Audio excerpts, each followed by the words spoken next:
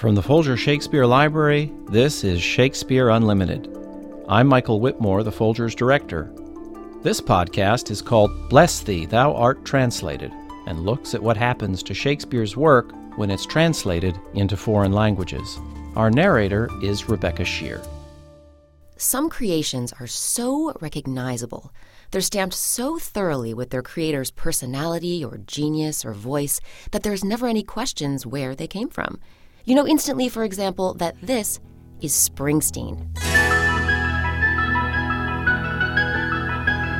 Out there in the night of 1,000 crimes, people were dying. That this is Raymond Chandler. People were hungry, sick, bored. And of course, this is Shakespeare. He that outlives this day and comes safe home will stand at tiptoe when this day is named. But why? Why is this Shakespeare? Or, as Alexander Huang, a professor at George Washington University, asks, what is Shakespearean, and what is the essence of Shakespeare? What are the elements you can point to? Is it a compelling story? For never was a story of more woe than this of Juliet and her Romeo. Is it compelling characters? Here under leave of Brutus and the rest, for Brutus is an honorable man. Is it the beautiful, poetic language? I had rather be a toad and live upon the vapor of a dungeon than keep a corner in the thing I love for others' uses. And how many of these things does a play have to have before you can say, this is Shakespeare? They call me Katharina, that who talk of me. You lying face, for you are called plain Kate. As opposed to, this is a Shakespeare adaptation. You see that girl? Yeah. That's Kat Stratford. I want you to go out with her. Ah-Jong Kim is a professor of theater history at Cal State Northridge. I don't think anyone has stepped outside to say you have to have these many elements of Shakespeare to be deemed as a Shakespeare adaptation. But what happens when we take Shakespeare outside the countries where he's most familiar, outside the English-speaking world, and begin translating his work into foreign languages? Of course, we all say things like, Shakespeare belongs to the world. Of course Shakespeare is American. He's also British. He's also French. He's also Italian. He's also Spanish. He's Japanese. That's Joe Dowling, artistic director of the Guthrie Theater in Minnesota. Whatever country he's presented in can see a mirror of their own society within his work. But in reality, taking Shakespeare and translating it into a language other than English can alter it in ways that call into question the things we look at to say, that is Shakespeare.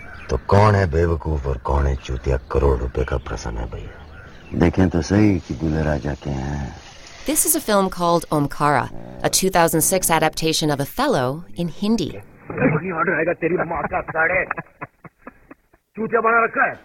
And this is the scene with the rude mechanicals from a stage performance of A Midsummer Night's Dream in Chinese. Or is it?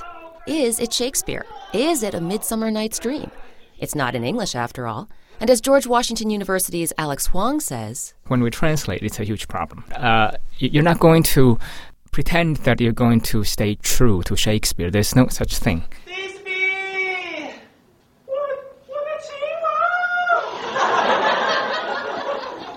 What happens, for example, to Shakespeare's poetry, the rhyme and the meter, when you translate from English into, say, Arabic or Korean? Here's Cal State's Ah-Jong Kim. Anybody who's expecting to experience Shakespeare's language and poetry will be doomed to disappointment.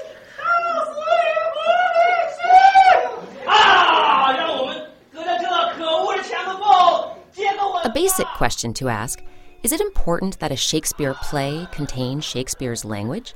If your answer is yes, then you see the problem. And it's particularly acute, Dr. Kim says, when you translate Shakespeare into a language that has no common roots with English. When Shakespeare is adapted in Asian languages, it's often the case that the English language, the poetry, the literary allusions, all of these elements are gone.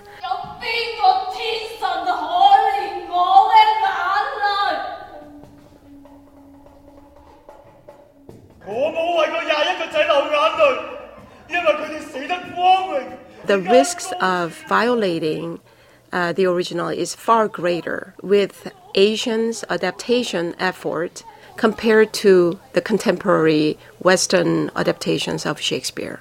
It's not just between Shakespeare's English and contemporary Asian languages. Translation always sacrifices something essential. Something essential evaporates in the process. Here's an example. 40년 세월이 흘러가니 이제는 황혼.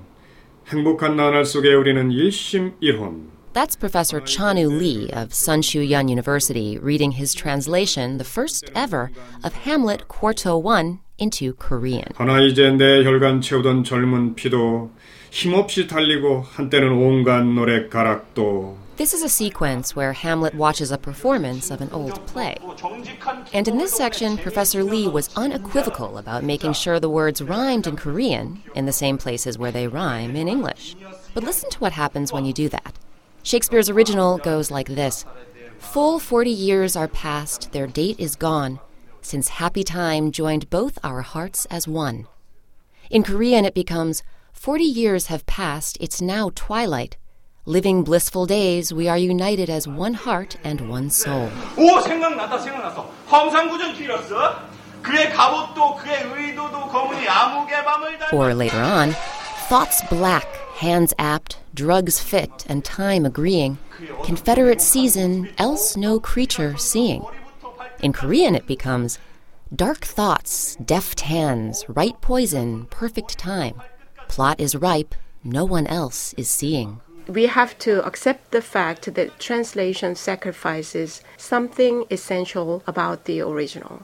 And unfortunately, Shakespeare's essential is the poetry. It gets sacrificed. But the ideas, his profound understanding of humanity, his ability to bring the human experiences of all the characters, and that he crystallizes the human emotions in those characters, in the stories, I think can be preserved and can be actually reconstructed in a good translation. And with the hands of a masterful director, it can be recreated.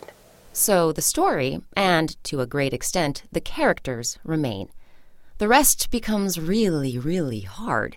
Here's Rupert Chan, who's translated 4 Shakespeare plays into Cantonese. The greatest difficulties are classical allusions, puns, and double entendres. These problems can have severe consequences. This is Shakespeare's R&J, written and adapted by Joe Calarco, which has been performed all over the U.S. and in London. They took it to Tokyo in 2004. In the play, 4 boys in a repressive Catholic school find a copy of Romeo and Juliet and act it out. As Calarco explains, they start with a fight scene that's loaded with double meanings. The point is that they're taking out what they consider the dirty parts, which are his double entendre, sword, weapon. And that was a huge revelation, which I didn't get till we were way into the process, when people were seeing runs and nobody laughed. And I finally said, what is this sounding like, or what are the words? And then I was told, well, there's no such thing as double entendre in Japanese.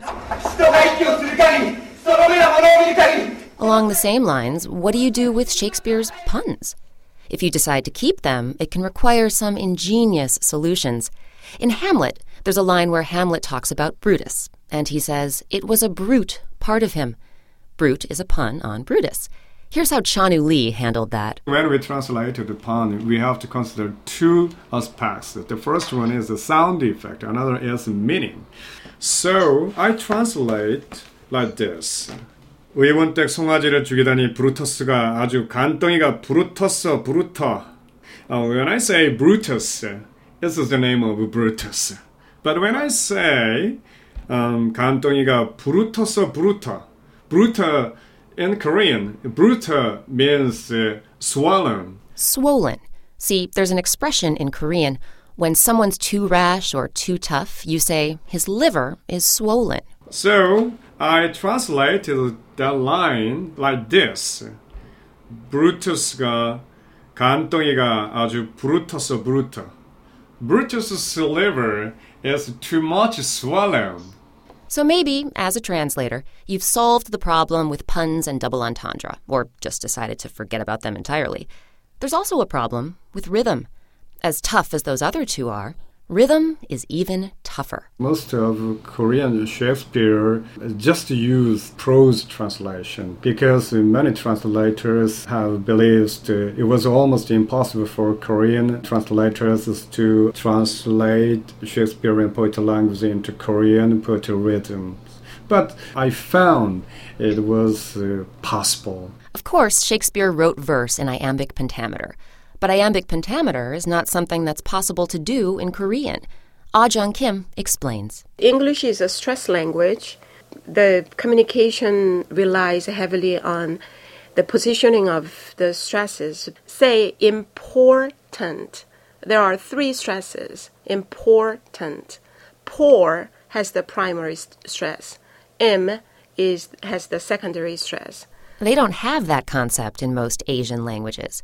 In Korean, she says, poetry is based on syllable counts. 3 syllables followed by 4 syllables, or 4 followed by 4 syllables. That creates the musical rhythm that is necessary to call a writing a poetry. So for his Hamlet translation, Cha-Nu Lee says, I chose the traditional poetry rhythm of 3-4-3-4 because the time to read iambic pentameter is very similar to that of 3-4-3-4 rhythm. Just like iambic pentameter, he says, this form of poetry mimics the way a person breathes. Here's an example. To be or not to be, that is the question. But when we translated the answer to Korean, 사느냐 죽느냐 그것이 문제로다. The time is very similar. When Rupert Chan translated A Midsummer Night's Dream into Chinese, he faced the same problem. All of the verse lines were in iambic pentameter, so I tried to preserve that. And Chinese is monosyllabic, so it came out, each line is 10 characters. The tone is down, up, down, up, down, up. So try to imitate the original pentameter. A murderous guilt shows not itself more soon than love that would seem hid, love's night is noon. Cesario by the roses of the spring, by maidhood, honor, truth, and everything. I love thee so that maugre all my pride, nor wit nor reason can my passion hide. So that's 8 lines, all rhymed, 2 by 2. And I make it into a classical Tang poem with 8 lines, but it's 1 rhyme. And it goes something like this. 夜雨偏如日吐光，貞節逝歸君振節，情狂哪管你輕狂，春心正續春花。 It seems expected at this point to pull out the old phrase, lost in translation. But according to Alex Wong of George Washington University, that's not the only way to look at the results of all this. You might say that a lot is lost in translation, but a lot more is gained. We've been talking up to now about the problem with the rhythm. He invites you to look at it this way. You will create new rhythms that may echo Shakespeare's, but that rhythm is essentially uniquely German, Japanese, Chinese, Arabic, and so on. Beyond that, he says, some foreign languages, in some circumstances, can give a Shakespeare play even more depth than Shakespeare gave it. It's fascinating to encounter Twelfth Night in Japanese. If ever thou should love, in the sweet pangs of it, remember me. Japanese is a language that's more complex than English because it has more than 20 first and second person pronouns. And so to maintain the ambiguity and subtlety of gender identities, often involving cross-dressing in a play like Twelfth Night, is a problem if you want to do it in Japanese. But that problem is also a blessing in disguise because it opens up the play in interesting ways. Think about Viola. The cross-dressed Viola versus Orsino. Orsino's comments about love from a male perspective and Viola's apology for a woman's love when in disguise as Cesario. For such as I am, all true lovers are unstayed and skittish in all motions else, save in the constant image of the creature that is beloved. How dost thou like this tune? It gives a very echo to the seat where love is throned. Thou dost speak masterly. In Japanese, you're going to have to pick the right personal pronoun that indicates gender as well as the relationship between the speaker and the receiver, whether the receiver is your superior or elder, and how much respect you are showing. So the language, I think, adds an extra layer of disguise and element of masquerading to the play that already has so many layers. My father had a daughter loved a man, as it might be perhaps were I a woman. I should your lordship.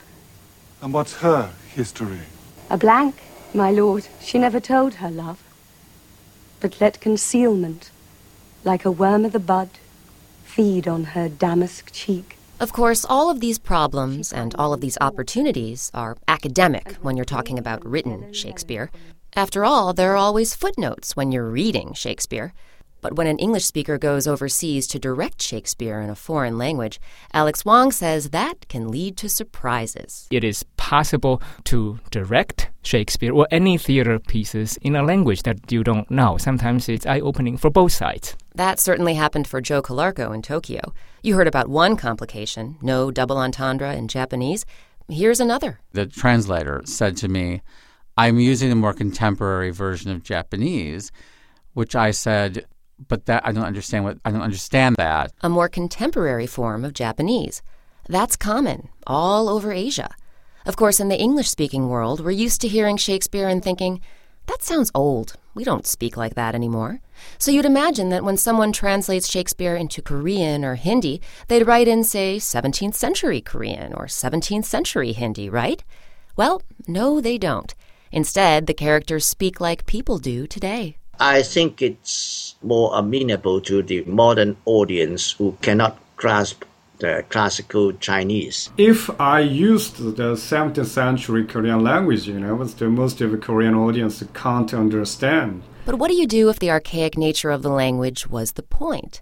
That's what happened to Joe Calarco. The point of the adaptation was to make it really exciting and sexy and show the lust of it and the violence of it and the hate of it and the love of it, but in this language that we think of as being stuffy. So for them to make that contemporary language seems at odds with that. So in a Shakespeare translation, the language is almost always contemporary. The rhythm and the rhyme of the poetry are gone. The meaning of many of the words has changed. All that may leave you asking, what's left? And in the end, is this still Shakespeare? As you can imagine, that opens up a whole discussion. If you change the words, if you change the illusions, true, it's less Shakespearean. However, I think the core message does not change. Shakespeare is much bigger than just poetry. What makes Shakespeare is his poetry, his language, and the ideas that he expresses through that poetry and that language. What is it there in Shakespeare that makes him timeless, that makes him so appealing in so many different global contexts? Obviously, it's not just poetry. The most important thing of Shakespearean text is story and then character. I wouldn't say, oh my God, plot. I would say, or story. I would say language. And so it's interesting that they say that's the least important thing. After all, if all you have is Shakespeare's story and Shakespeare's characters without Shakespeare's language, don't you just have an adaptation? Can't a director or theater just invoke Shakespeare to make money? Alex Wong of George Washington University says yes, that's true. And he says there are plenty of people who do that, and not just overseas. Why do we say that the movie 10 Things I Hate About You is our Taming of the Shrew, the Taming of the Shrew for our times? It's because the studio consciously packaged it this way. More often than not, they wanted to highlight their affiliation with Shakespeare, just to sell the product. And Shakespeare sells. Although, Ah Jung Kim says, what's wrong with something that just sticks close to Shakespeare? When you think about it, the entire history of human literary artistic output has been a long narrative of adaptations. In fact, translator Rupert Chan points out, Shakespeare's stories themselves are often adaptations. Shakespeare was not strictly speaking an original writer. He wrote Twelfth Night, which was from some Italian story, and the setting was somewhere in Italy, but he wrote it in English. So what's wrong with doing it in China?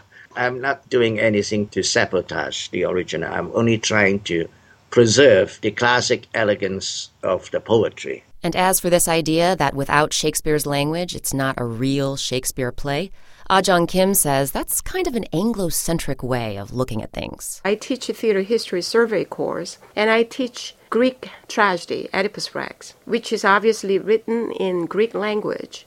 But most of the times, I can only find in the drama anthology books a contemporary English translation using modern English language. So why, I can ask you the same question, why is it not important for you, English-speaking thinkers and writers, to preserve the ancient Greek language by using at least medieval English? But you don't do that. Why? It's not going to work. In the end, Alex Huang says, it all comes down to the nature of theater and the question of what a play is. Speaking of the authentic Shakespeare, we might first ask ourselves, where is Mona Lisa? The Mona Lisa, of course, is in a museum in Paris. And he says if you see a poster of it or a postcard, you know it's just a copy. Now, if we ask ourselves, where is Hamlet? That's a different question because Hamlet doesn't really exist per se in the first quarter or second quarter or the folio or in the film of Laurence Olivier. It's in the world. So Hamlet in the world versus Mona Lisa, a painting in the museum. On stage, when it's brought to life, it is alive. It is there. You find the Hamlet in London's Globe, in Folger Theatre. We can't really point our finger to any of those and say, that's the real Hamlet. Do the film adaptations look Shakespearean? If you think about Baz Luhrmann's Romeo and Juliet, set in a fictional Verona beach, but actually shot in Mexico, yes, the Shakespearean language is there, but do you honestly think that DiCaprio, looks authentic? I don't even know what authentic means here. Think about Kenneth Branagh's famous Hamlet, 4 hour long, and what is that film doing? It's 19th century, it's in Blenheim Palace, outside of London. It's not about trying to find the Shakespearean core or essence in foreign Shakespeare. If you insist on that, you might do better, in fact, to sit down and, at the Folger and read the first quarter or the 1623 folio.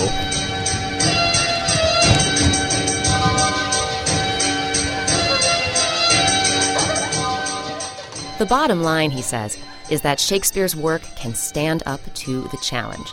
And Ah-Jung Kim says, in our globalized existence today, Shakespeare needs to. In a time when we all draw influences from one another, she says there's not only plenty the world can learn from Shakespeare, but plenty that the West can learn when Shakespeare is translated and brought back for us to see. When the translation is done and adaptation is made, and the performance travels back to the Western world, I believe that their new interpretation also provides another defamiliarizing Shakespeare to the Western readers who think they understand Shakespeare.